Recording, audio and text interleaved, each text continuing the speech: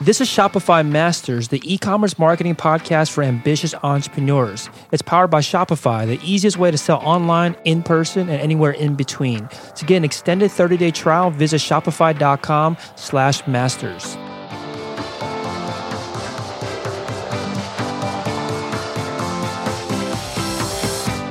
Hey entrepreneurs, my name is Felix and I'm the host of the Shopify Masters podcast.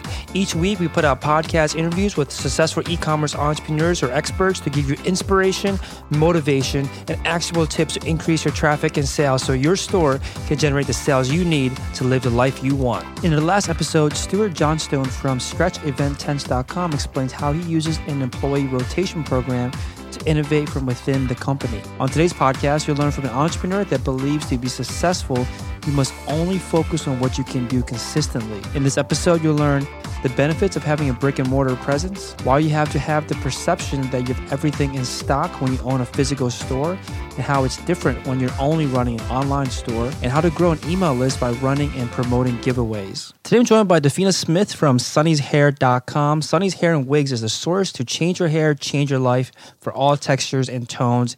And we're starting in 2007 and based out of New York and Atlanta, Georgia. Welcome, Davina. Thank you so much. Thank you for having me. Yeah, excited to have you on. So tell us a bit more about your store and the products that you sell. Sunny's Hair is literally, we really aim to change your hair, change your life. And we do that primarily through hair extensions. And so what is unique about us is I almost think of us as like the Nordstrom of hair extension world. You know, we really lead with our knowledge. We really know our products and we really curate a really great assortment of products. So we have our own line, just like a lot of department stores will have their own private line. And that's one of our top sellers. And that is hair that we import directly from India. And then we also sell some really quality brands that I would say are like the Gucci and Louis of hair extensions. And so that is our business. And it's an extension of my family's business that I brought online. And we're really excited because next year we're going to be celebrating 25 years in business and 10 years online. So it's really exciting. Yeah, that's amazing. It's funny because we're just talking before about, I just got married recently and... Congratulations. Yeah, thanks. My wife and I, or I guess my fiance at the time, were going around and I didn't realize how many varieties of hair extensions there were and how expensive they could get. I was really blown away. I didn't know that there was this whole aisles in some stores just filled with extensions. So it's a whole new world to me. So I think it's very timely that you come on and talk to me about this. I have a little bit of understanding of what's like as a consumer, at least. That's so funny because a lot of guys will say that is that usually through weddings for a lot of times for women, that's the first time that they'll kind of tiptoe and think about it because they really, you want to have these impactful photos. And so hair extensions always adds volume and length. And so it's funny. Yeah, exactly. Yeah. So you're mentioning a little bit about the family business that's going to celebrate the 25 years. That's amazing. That's a long time in business and obviously very successful. So was it at the time when you decided to take the business or at least start the online aspect, I guess, department of the business, was it a hard transition to come online? Like what was the experience like? That's a really good question. So I had, after graduating from Georgetown University, I came up to New York and I always had a love for retail and branding and sales. So I had a background. I started my career at the buying program in Bloomingdale's. And this was, this was like in 2000. And, a lot of brands were just kind of coming online. E-commerce was something that, was kind of more propelled by like eBay and it was new. And I loved the idea of it. I just didn't know, I dreamed of, maybe doing a denim store or, something. And so through, building and cultivating a lot of great brands at Bloomingdale's, like, it was during the time of a lot of urban brands were growing. So Sean John and Diesel and a lot of streetwear. It was just a really exciting time. And you learn so much, you really learn the numbers of retail. And I was kind of able to pivot back to my parents' business. And, I knew a lot about like forecasting and open to buy and, gross profit margins. And just looking at it through that lens, I was like, you know what, this is a pretty good, solid business. And I recognize that you had a lot of women who, once they start using this, it becomes a part of the way that they present themselves. And so they're coming back, they're spending a lot of money, and that was one thing that really was exciting to me, was that you had kind of like a high average order value, but not a lot of ceremony and celebration around the purchase. And so it just, I think, to bring it online, my parents had a store, and, I was wanting to kind of do something in the online world. I had, flirted with maybe doing jewelry or denim, as I had mentioned. And then, one night my sister and I were on a phone call, and we just we were like, well, what if we, approached mom and dad about, bringing their store online, and we would run it, and and then this way they would have an online presence to direct traffic to the store. And I think at first my parents were like, sure, whatever. They were kind of like, what people are. I don't even think they were really processing like where people would put their credit cards, et cetera. But I think they were really open, and there wasn't a lot of struggle or convincing, or it just felt very organic. Makes sense. So, obviously starting an online business with an existing offline store is completely different than just starting straight off the bat with an online store. And what kind of parts of the offline business, the brick and mortar business, did you felt helped you get a head start? Like, what parts of it were you able to kind of, not necessarily reuse, but did you already have in place that helped you get that online store going? That's an excellent question. So I think what it is amazing opportunity if you do have the chance to do brick and mortar. For me, I really grew up, working occasionally on weekends and, in summers occasionally behind the counter selling hair and talking to the customer and really being able to identify common questions and recognizing. I think one of the biggest things is that you start to really see that in a store, you have to give the perception that you're very big and that you have a lot in stock. But really, for a lot of people, you typically sell probably 20% of your stock is responsible for 80% of your sales. And the rest is just kind of is zhuzhing, I guess, to make it, but online, you don't have to fill the shelves with all of the stuff that may or may not sell. You can curate a lot more. And so it was just really a great thing to be able to bring the customer, your customer, you've been talking to them. You don't have to draw a customer avatar, right? You know these people in your mind. And so that's what's great about a brick and mortar. And I think it can be a good and bad thing. And I think one of the bad things that it can be is that, and I think that e-commerce is just starting to kind of evolve away from this, is that it does sometimes bring you into this mindset of like making it like I'm taking my store and I'm doing an online catalog and I, am just, it can feel a little, you're not talking the way you would talk to your customers on your e-commerce site. You kind of put up your product description, but it's not conversational. It's not engaging. So those can be some of the challenges, but we knew our customer. Yeah, I've heard that time and time again about one of the benefits of starting offline first is that you actually get to talk to your customers and understand what kind of questions that they might have that they probably wouldn't ask if you only communicated with them online. You just don't have that opportunity to engage the customer in that way. So that's a great point. And you mentioned that one of the, negative sides of having an offline store, brick and mortar, is that you have to have this perception that you have everything in stock.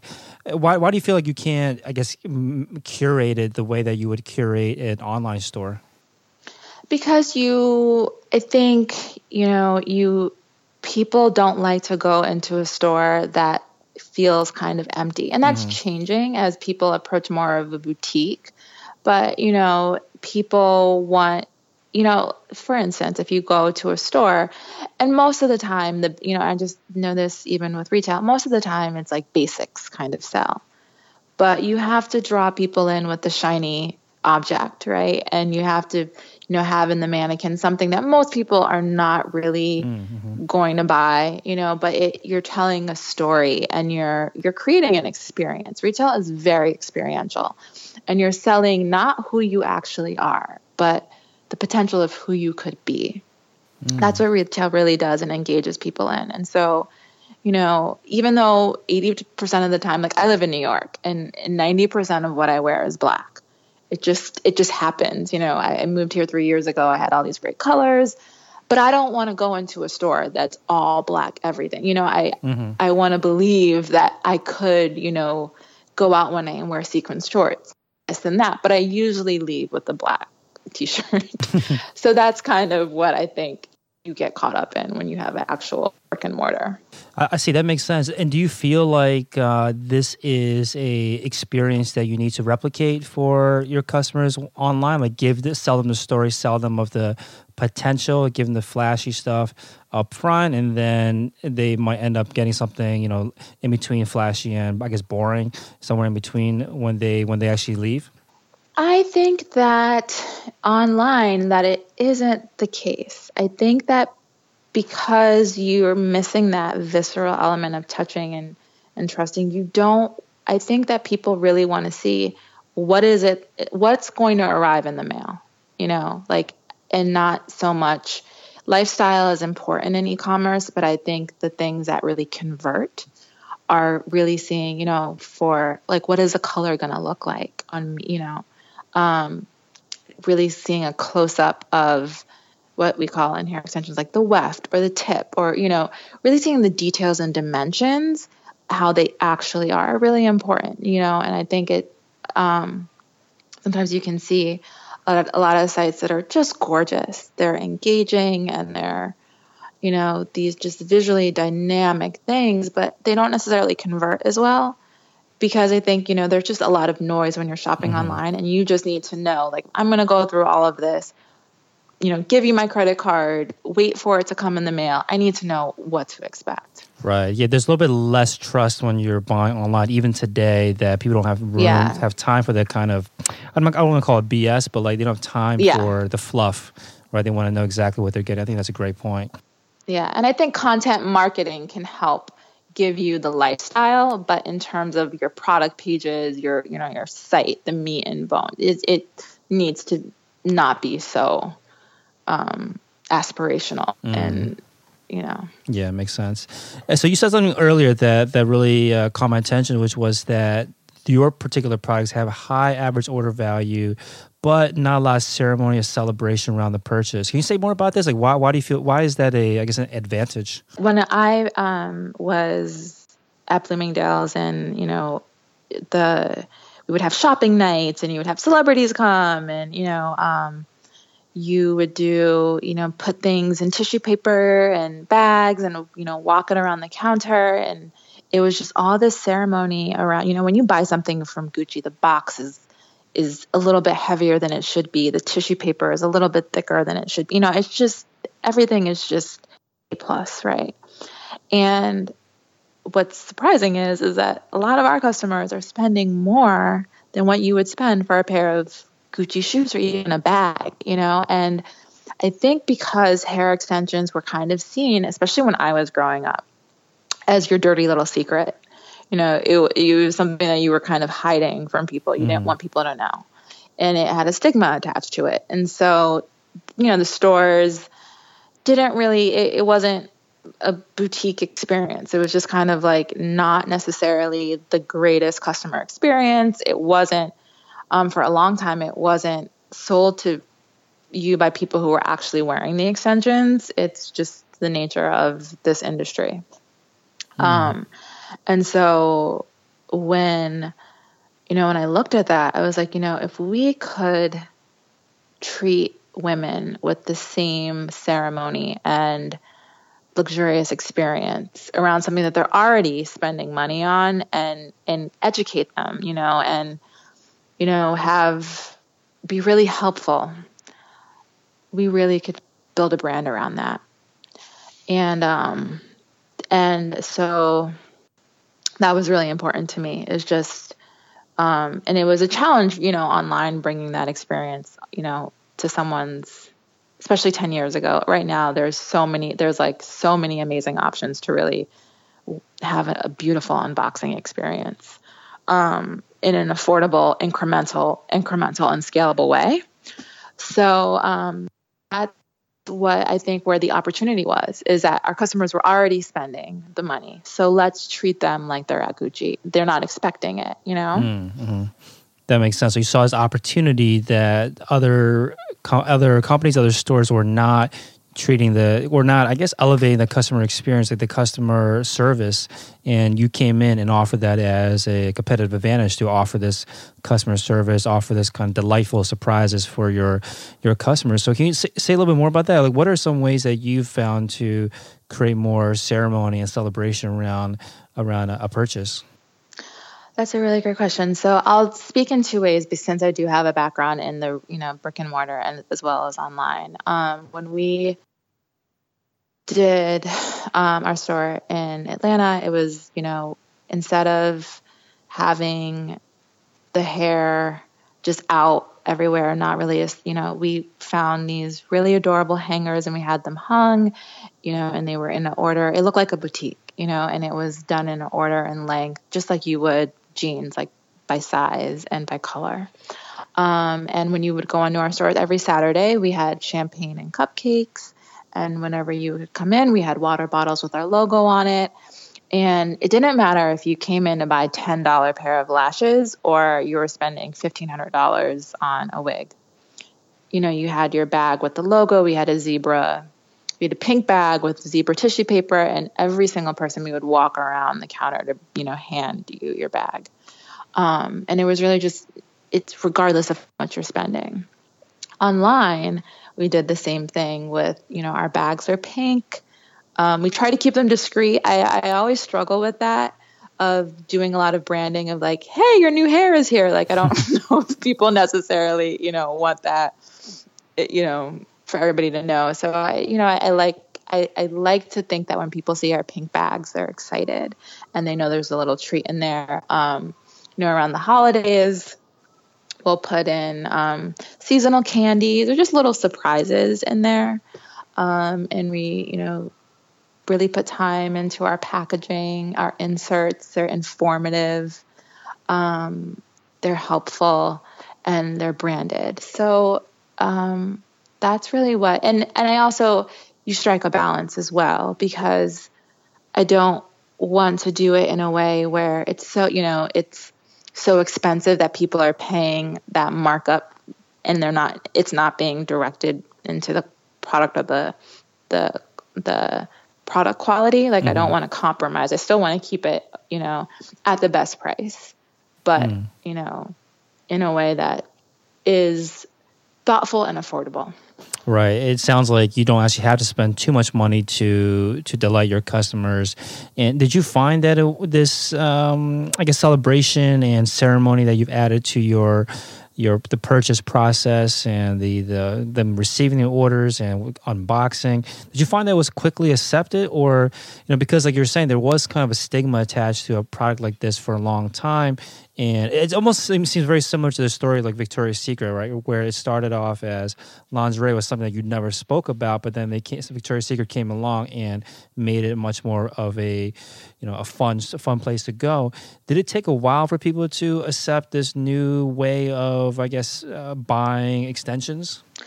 I would say, and I won't take credit for it, I think that there was just a confluence of circumstances in the late 90s, well, I would say in the 2000s, really, like in the TRL era, right?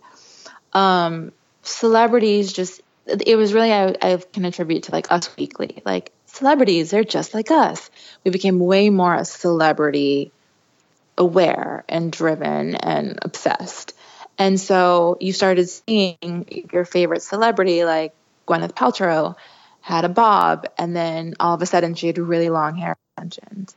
Then you started seeing Jennifer Aniston got hair extensions, and then Jessica Simpson. And then, I think within the Black community, women have always worn in all communities, to be honest, women have always worn hair extensions. I just think that people weren't as honest and forthright about it. Mm-hmm. But as more and more celebrities, started to, even when Jessica Simpson came out with her own line of hair extensions, that really propelled people being like, it was something that you started to be proud of. Like, I can treat my hair like an accessory, and it's not a stigma. So I think that in line with those trends that were already happening, and then people were very receptive to the ceremony, being like, hey, you're right. I do spend a lot of money on this. I do deserve to have a nice shopping bag for it and have some champagne while I shop, So I think all of those things kind of was like a perfect storm. Yeah, I think that's kind of speaks to the importance of paying attention to the customers' attitudes towards products, and they change over time. And that's a clear example of in your industry where it did change over time. And because you recognize that there was this change, you adapted with it and made it part of your brand, part of your messaging, that it should be celebrated, shouldn't be hidden. So I think that's a big lesson that comes out of that.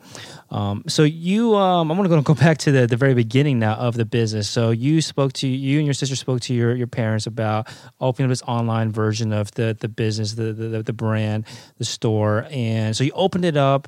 And what happened? Like, what was the first month or first few months, first year like? We put up the site, and I think initially we were like, it would be really cool, like one day, maybe possibly, we would make $8,000 a month, then we'd be set. It was we did not go into this we did not have a business plan. It was just kind of something we thought would be nice to supplement our income. It was like and this was like a side project for you guys at the time? Yeah, I think my sister at the time was a hairstylist in Atlanta. I was in New York. I mean, not in New York. I actually was in Los Angeles, selling real estate. And so, we just this was not born out of, a really long. I didn't think I would be doing it, 10 years later, but. I think the first month we probably did, I don't remember, but I remember we had I think we put it up on a Friday. We had our first order by Sunday. It was a Yahoo store. If you go on a Wayback Machine, it's it's embarrassing to see it, but it worked. And, then it would be one a day, then 3 a day, and it just, kept going. And it was something that we did. It was started definitely on the side. Very cool. So what was driving that traffic early on? Was it just people discovering it organically, or did you have some kind of, plan to get the traffic to the store?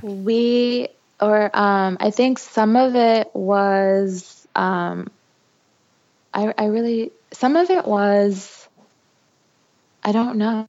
This is 10 years ago. So we didn't have, we didn't even install Google Analytics. We weren't we didn't have UTMs to track. We were really just threw it up.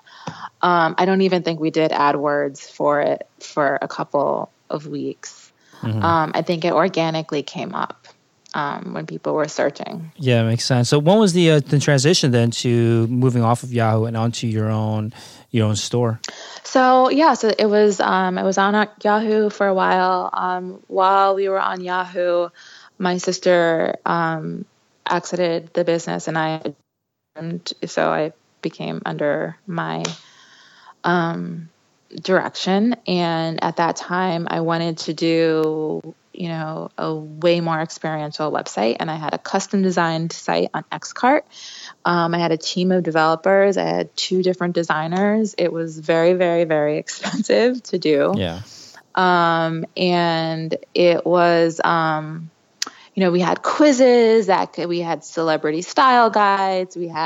It was very, very detailed, site. And it was just cumbersome and really hard to manage. And, just to kind of give a little bit of the journey of it is that The website became really successful at a time when the economy was like, I was selling real estate in California before the housing crash.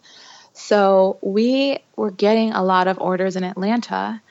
And we, at the time, decided, my parents, we were just talking, and my Sonny came up and was like, I think you guys should go open a store in Atlanta because you're getting so many orders there. My sister lived there. She did hair, so she had, connections. And so I was running the Atlanta store. And so for a long time, up until about 3 years ago, the website always it was always still almost like a side project.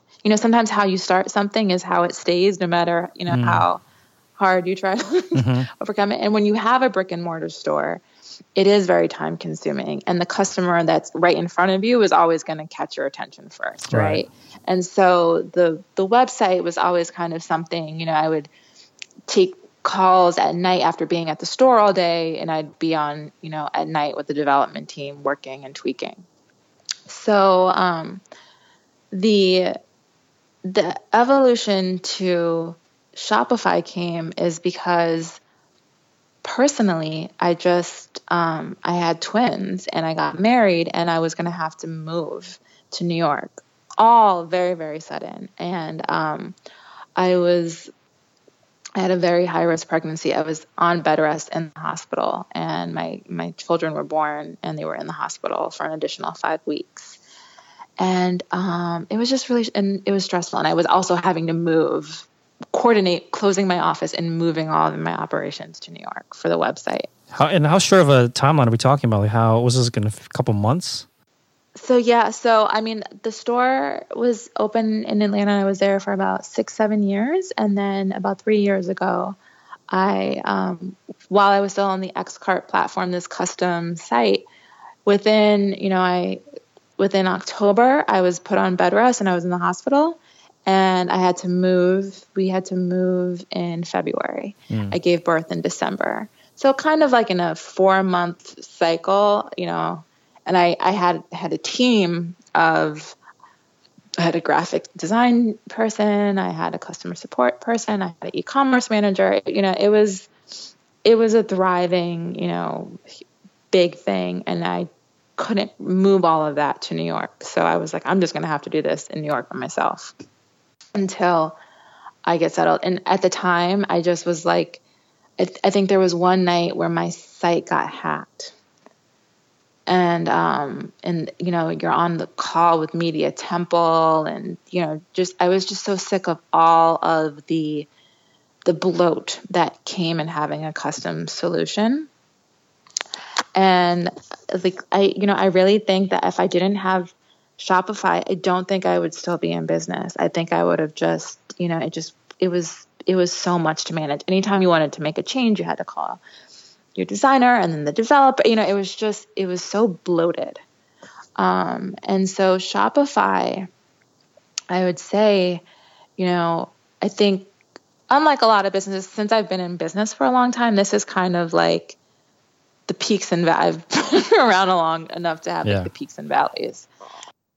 Really in my valley, Shopify was like an essential tool for me. And so I've been on Shopify for about 3 years. So when you made this transition, because it sounds like you put a lot of time, you had a team of people working on this customized site, and you were just ready to just cut everything off and then start over from scratch? Or like, what was that, that process like? So I guess so there's a couple of, there was a couple of things going on. So I can kind of tell you this is a cautionary tale of how to blow up a successful business. So, and a lot of businesses actually struggle with this, is you struggle with the success, right? When you're growing. I had a big team of people, and then things were going so great that I was like, I know I'm going to hire an SEO firm. And so I did a commitment for that for a year. It was very expensive.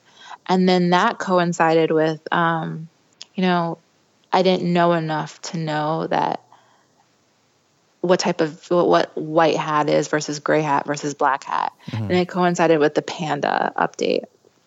And so it wasn't an overnight thing, but I just remember there was just a market drop in my business. And it coincided with, I think that the SEO firm was more venturing into gray, black hat type of stuff.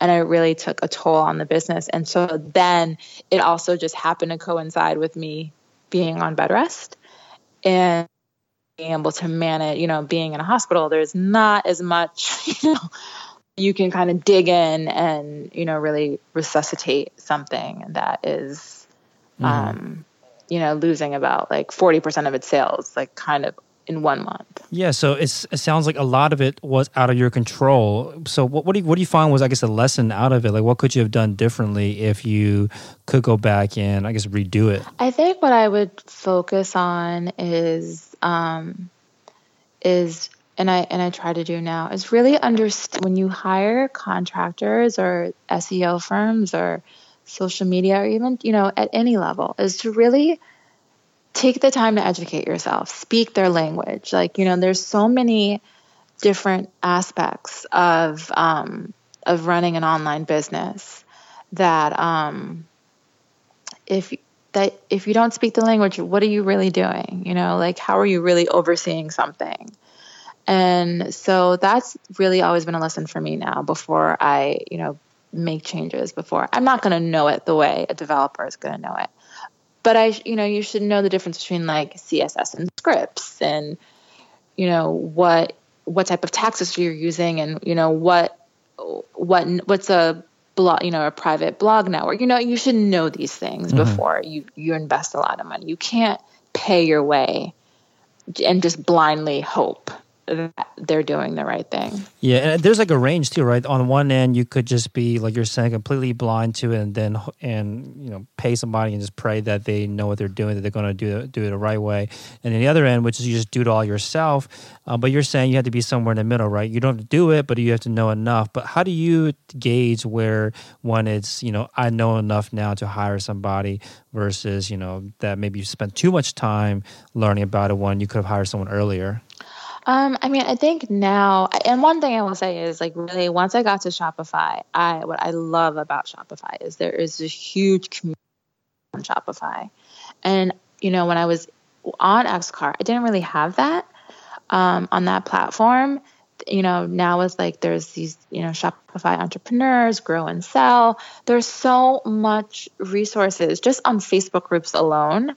And you can ask people, and I'm also a part of a really great forum of, it's called E-Commerce Tool Live. And there's just some great knowledge in there, and there's just so many people willing to help. So there's, just at the bare minimum, just asking, hey guys, I'm thinking of hiring an SEO firm. What are some key things that I should be aware of? What are some, strategies that are considered white hat right now? Where is a snapshot of the industry? That's just like bare minimum. And then, there's just so many great web articles, podcasts, just to get versed in terms and methodology. Not that you're overseeing it or, strategizing it, but that you just enough to know that you're not being sold snake oil, Makes sense. So I want to go to talking about something that you mentioned in one of the pre-interview questions, which was that you said to focus only on what you can do consistently. Can you say more about this? Like, what do you mean by that? And what's an example of, something that you do that you focus on because you can do it consistently? When I became a parent, and I had twins, and I no longer had a team of people when it was just me. I'm a working mom out of this apartment in New York City now. It was like I knew I wanted to keep this business. I wanted to keep the e-commerce. I wasn't going to go and open a store. But there were so many, anyone knows, there's so many things that it involves that it can overwhelm you. And so I really just focused on, I might lose a lot of customers, and I actually did. I lost just a lot of customers who were just used to a level of service I could no longer give. But I just had to focus on, if I want to keep this, I always know consistency is the name of the game. People are very forgiving if you're consistent and you manage their expectations. And so for me, I think for a lot of businesses, especially when a time in your life happens where circumstances change or you get overwhelmed or you're stressed, I think instead of just getting focused on taking on more and more and more, the more that you can just kind of pull back in and be like, what's just the necessary components to making this going forward? And so for me, I found I love writing, and I was like, and I love kind of taking the educational approach to selling. I knew I could commit to writing one blog article a week, and I kind of automated that so that one, I could sit down when my kids are taking a nap, I could do the one blog article. It changed every week, but I kind of had like an editorial calendar set in my mind. And it served the purpose of, I had RSS to email flow in MailChimp. So that also served the purpose of my weekly email, my weekly blog post, which kind of gives you your SEO and, just your customer communication going.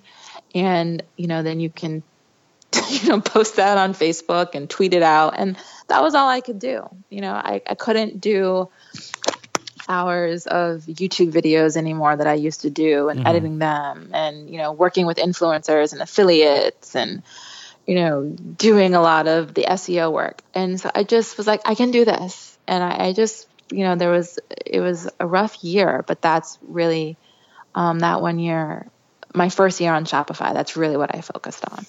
Yeah, I completely agree that the name of the game, like you're saying, is consistency. It's better to be consistently good than to be, periodically great, right? Because like you're saying, you want that. You want to build that expectation with the customers, but you mentioned that you were losing customers because you had to pull back on some of the things that you were doing, like these, spending hours on YouTube videos. You couldn't do that anymore. And while you're losing customers, I think a lot of people at that time might start pulling their hair out and saying, I'm just going to dig my heels in and force myself to do it because at the end of the day, it's all about the numbers, all about the revenue. I got to keep it going. Did you ever feel that pull? Like, how did you convince yourself to take the healthier approach? I think because, for me, it was, I had my twin boys. I have a son, Blake and Cole.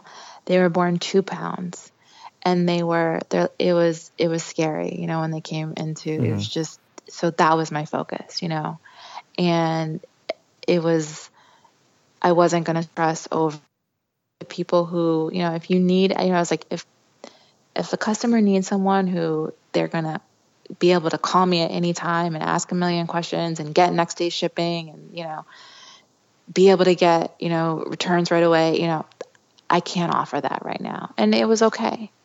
And what I started to see, I'm not going to lie, it's not fun to, lose a part of your business. But I had great repeat customers, and it worked well because they knew what they wanted. They ordered in a timely manner. I could ship it out to them. I could write little notes, and it was reliable, consistent repeat customers. And then the new customers who were kind of not fickle or, need something right away, that just wasn't going to work for me at the time. And I think you just start to attract more and more people. And so for the people who I lost, it would have been unprofitable for me to continue chasing them. I would have had to, I just didn't have that bandwidth at the time. But over time, the people who I retained brought on more people just like them. And it's really now where I focus on for me is how profitable am I? And that has, greatly, I had to trim a lot of the fat and a lot of the stuff that just didn't make sense for me to be focusing on. And it's worked. And I think, it worked for that particular time frame. That's kind of what made sense for me. It was just a more pleasurable business to run. Yeah, I think a lot of times we lose sight of the fact that we can design businesses, design our customer service, design our marketing to attract the customers that we want. I think a lot of times we just think about how can we get the most customers possible, the most visitors possible, the max everything. But you can, what's the point of doing all that if it's just going to stress you out and make you unhappy at the end of the day? You should really focus on, not really focus, but you should at least consider that you don't want every type of customer that comes through the door, because some of them are going to be much bigger headaches than others, and they could become less profitable because you're draining so many of your resources to satisfy those customers. So one of the things you mentioned though about how to do this gracefully is to manage their expectations. What are some ways that you found to manage your customers' expectations? How do you even do that? Well, that's a really great question. I think it takes a little bit of time. Like I switched over to Klaviyo, and I don't know if it's Klaviyo or Klaviyo, but Klaviyo, yeah. I spent some time writing some what they call flows. So it's kind of like a trigger-based email. Mm-hmm. So that, even for when I spent time to sit down and write a series of emails for new versus returning cart abandonment. And then in the new customer cart abandonment, I just spend some time in my flows, not just being like, hey, you forgot something in your cart, but really trying to establish, to educate them about the products, to send some of our top blog posts, to send some of our top reviews, to let them know how it works, where stuff is shipped from, how long it takes. I'm not, we have express shipping, but I always say, once I hand it to the post office or FedEx, I don't control all the factors that go into getting it to you there. So it's, next day is kind of 2 to 3 days, or, really just trying to just provide as much education as possible in an automated way, not in a way that's like, that you're answering every single inquiry. Mm-hmm. Even on like live chat, I have a lot of automated answers for just a lot of frequently asked questions, and just putting some time and thought into it up front, but in ways that you can, if you sit down and do it once, you residually benefit from. Same thing for trigger-based emails. If it's your first time purchasing from us, you're going to get, even before you get your package, you're going to kind of get our story of our business, like thanks for placing your order, some tips on how to take care of the hair, when it's going to arrive, just set, and I kind of do it by product assortment. And so it took some time, but it's paid off in dividends a lot. How many emails do you think are in these trigger-based email flows? I have a lot. It sounds like it. And so I have for instance, for me, my new customer abandoned cart sequence probably has about 8 emails, but it's over the course of weeks. Mm-hmm. And it's a mix of sales versus education versus, a friendly reminder. For returning customers, though, they don't need all of that. A lot of times for returning customers, I only have 2 emails for that. Like, hey, did you forget? Or, do you have some questions? Or, for returning customers, I don't need to kind of put them through that whole series. Mm-hmm. That's why I think MailChimp offers that now too as well. And then for the first time customer, I think I have about 5 to 6 emails on there. For returning customers, it's different. I only have 2.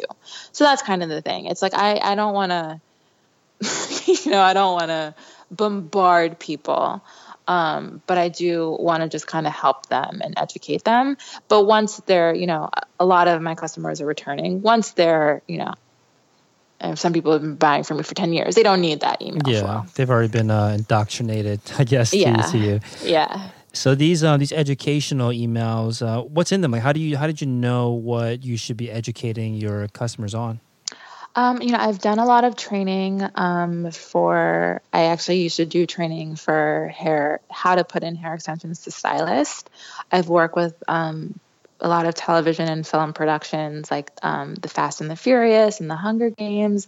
So I know a lot about just for stylists, just even for people who are interested in getting into that industry, just information about that. Types of hair that they work with. And then on the product side, I really, really spend a lot of time testing our products. I've gone to our factories where we get our hair in India, and really we have an amazing relationship with that factory there. It's a really great place. It's ethically sourced. It's, there's no like child labor. There's no, it's really great factory. And so I try to just share that with people. I really believe in ethical sourcing and, corporate responsibility. And, in the last 5 to 6 years with the advent of like AliExpress and Alibaba, there's just been a lot of flooding in the market of I would say subpar hair extensions.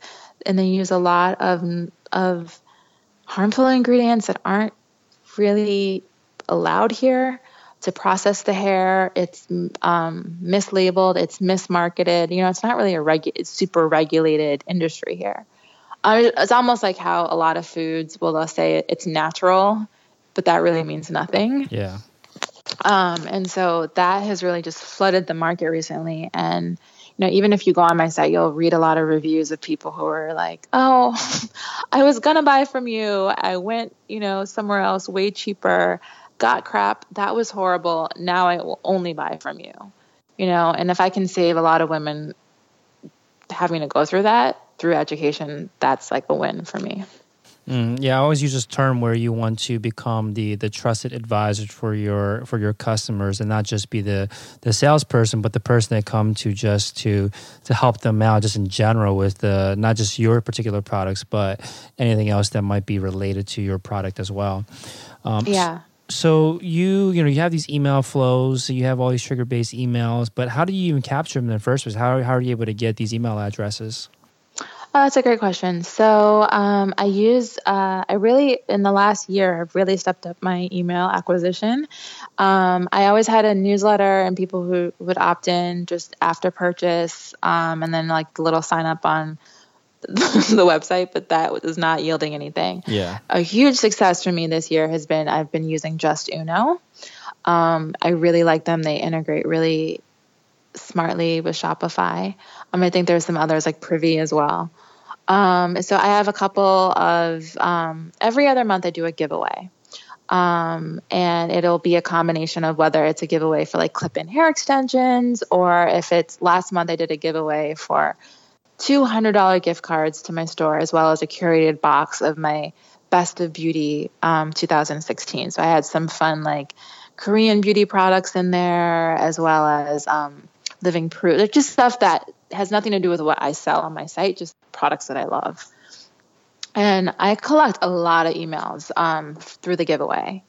And like right now, as I'm kind of leading up into Black Friday, just collecting emails for people who want to opt in, to learn to get early access to our Cyber Monday, Black Friday, all of our specials. And then I've done before some lead magnets of like, a guide to growing your hair long while using extensions. And that was just something I love to write, as I said. So that was just something, if you gave me your email, I would, send it to you as a PDF. Mm-hmm. So these are like at the bottom of your blog posts? These are on the site as like an exit intent pop-up or a timed. The giveaways were, they were somewhat, I did some promotions where I would, put it on other people who kind of showcase and promote giveaways. I also had a timed, like if you were on my site for more than 7 seconds, you would have the giveaway pop up. And then the Black Friday was just also like a timed one. And then I've had a couple that are just exit intents, like if you're leaving a product page. Mm-hmm. So to promote this giveaway to people that are not actually visiting the site, you're partnering with like influencers, or how are you reaching these other folks?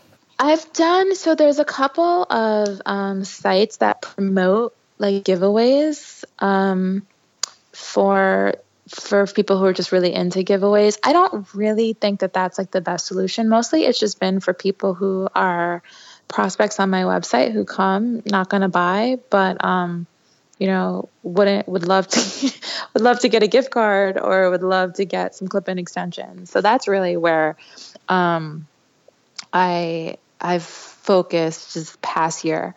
I really enjoy them, and I would love to start next year as part of my strategy. I would like to start bringing in some influencers to help promote that as well. So most of these signups for the giveaways are people that are coming to the store but haven't, or for some reason or the other, haven't made a purchase yet. Yeah.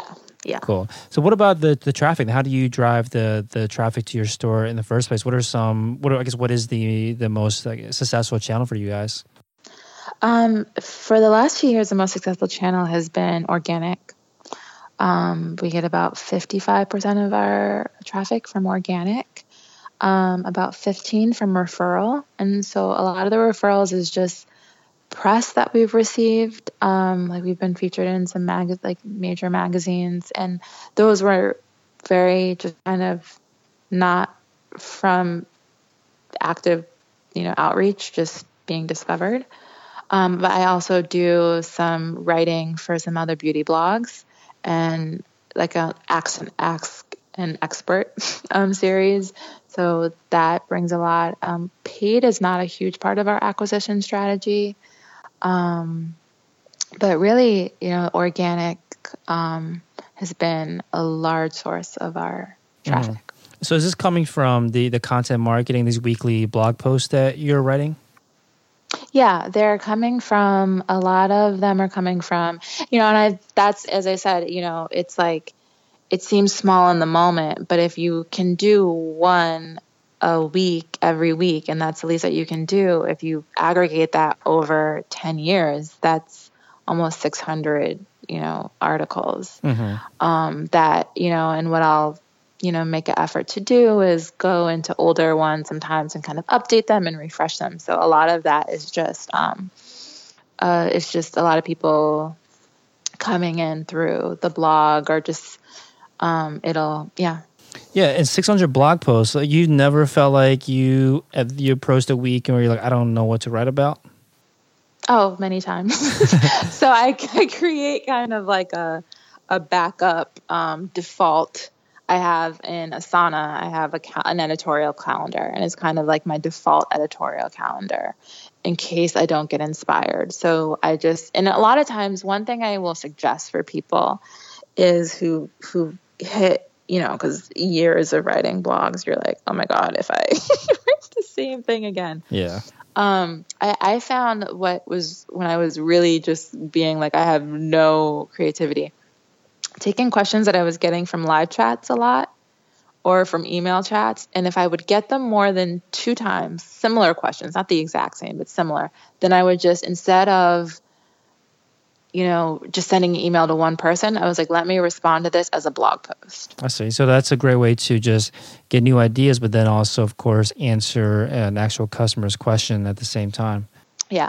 Cool. So once you have these blog posts written, do you also promote them in any way, or is it just through the email list that you have built out, or do you push them out to other platforms? It's mostly through just my social channels. I'll, put them on Facebook. I'll boost those posts on Facebook. Or sometimes I have been recently using them as Facebook ads. And that's been really successful. Just because it's more conversational, and it's more starting a relationship. And then I have my funnel there to kind of capture them if they don't, it's not really about, I got to convert this, click Facebook. I have enough conversion tools, I guess you could say, throughout, different articles, YouTube videos, et cetera, to kind of take a cold lead and make them warm, and over time convert them. Right. You eventually capture their email address and get them kind of deeper in the funnel at some point. So that's cool though. You have you write a blog post and sometimes you will post it onto the fan page or something and then boost it that way. Yeah. Do it that way. I haven't really done anything paid within Twitter, but I have with Pinterest. Sometimes I'll make I'll take a blog post, turn it into an infographic, and then put it on Pinterest and promote that as a pin as well. Very cool. Do you do this yourself or do you hire somebody to create that infographic? I do it myself through Canva. Oh, cool. Yeah, Canva is a great tool. So, speaking of, you mentioned Canva, Asana, Just Uno, Klaviyo. Like what other, because it sounds like are you still just a one-person team at this point? I am still a one-person team. I will say two things. I just entered this last year, I applied to this Goldman Sachs 10,000 Small Businesses program in conjunction with the Tory Burch Foundation. And so I graduate from the program in January. It's been the most amazing experience. It's like having an MBA on your business. They're in, I think, 20 different cities around the country.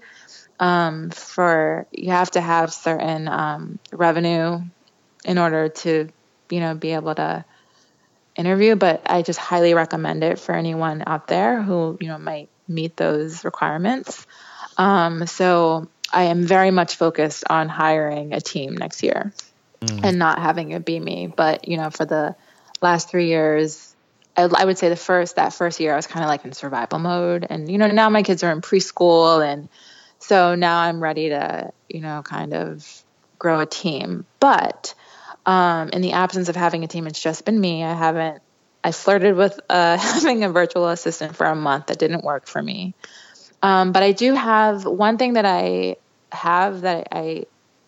been on board with for about 9 months now is a service called Hey Carson. And they're kind of like they can do little tasks for you for your Shopify store. And it's kind of like little tinks and little things that you have to tweak here and there that if you're not a developer, it's just, you could really mess up your site. And it's a flat fee, and I love them. I highly recommend them. Jonathan over there, Hey Carson's a great guy. I think he has a great program going. Like you're saying, kind of takes that one big element out of running his business. You don't have to worry so much about the technical side, but then you don't have to have a full-time person, that's just probably sitting there most of the time doing nothing on your team. Exactly. So other than these services, this program that you're enrolled in, are there any other kind of apps or services that you rely on to help run the business? Yeah. So one that I love is Riskified. It's and it's not for everybody, but as I said, I have a very high average order transaction, and my industry is hair extensions, for whatever reason, is a very high fraud segment of internet business. And so Riskified is really great for me because before I would get, even with like international orders, I would spend a lot of time trying to, contact orders that seem a little shady. And, for me, a lot of my clients are stylists. And so they're ordering it at their salon with their client's information. The billing and shipping is separate. It's red flags everywhere. And if I didn't ship, I would lose about 30% of my business. So I really like them because they analyze it for you instantaneously. They provide insurance. It's not for everyone.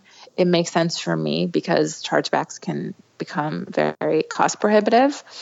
But that has saved me a lot of time of not having to track down and call and ask them to send, just you're kind of reading tea leaves. I really like Just Uno. I really like Klaviyo for email. It's expensive, but it really automates a lot of things, and it really has some really, great tools. And other tools that I use, I love Canva for, not always having to call a designer for everything, a graphic designer for just simple things. It really allows you to just churn out more stuff for social and your email newsletter. It's just, I think it's fantastic. And then just for project management, I really like Asana. It's collaborative. It's, you have your calendars. As I said, I kind of keep a lot of my different calendars and different projects that I want, like Hey Carson, to be working on, or, collateral that I'll need designed in Canva. And then I really like Gmail for business. So I use Gmail to answer my customer support, but I have a lot of canned responses in there that I really like. And I think that those are essential tools for my business. But Very I think cool. that that's it. Yeah. So with you running this business by yourself and all these apps and tools, can you give us an idea of how successful the business is today? So the business, I would say we are the most we've had this past year is on track. We are we're low to mid six figures business. We're on track right now our sales are up 40% from last year. And I say ours, it's funny. I'm still used to having a the team. royal us, yeah. Yeah. Royal we. And it's definitely the most profitable year on so far. So that is a snapshot of it right now. Nice. So where do you want to see the business go next year? Where do you want to see it go in terms of the business itself? You said you had your own line. Like, where do you want to see everything be this time next year? So I would like to. There's two huge goals that I have for next year, as it's our 25th anniversary and 10 year online. So I would like to. I'm working on right now developing a line of products called Good Hair Days that maintain and protect the extensions. People are always asking, you need sulfate-free shampoo and conditioners and products that are really lightweight and designed and formulated for extensions. They have specific needs. So I'm really looking forward to offering that. And I would like to also offer that more on like a subscription basis for people. So you kind of set it and forget it. Whether it's every month or 2 months. And then I'm also looking forward to really launching. In our stores, we have amazing wigs, and online we don't have as many wigs. And I would like to be able to offer something called Wig Dazzle, which is a monthly subscription for different wigs kind of curated by your style personality. And so I'm really... I think that would be a fun way to offer wigs online.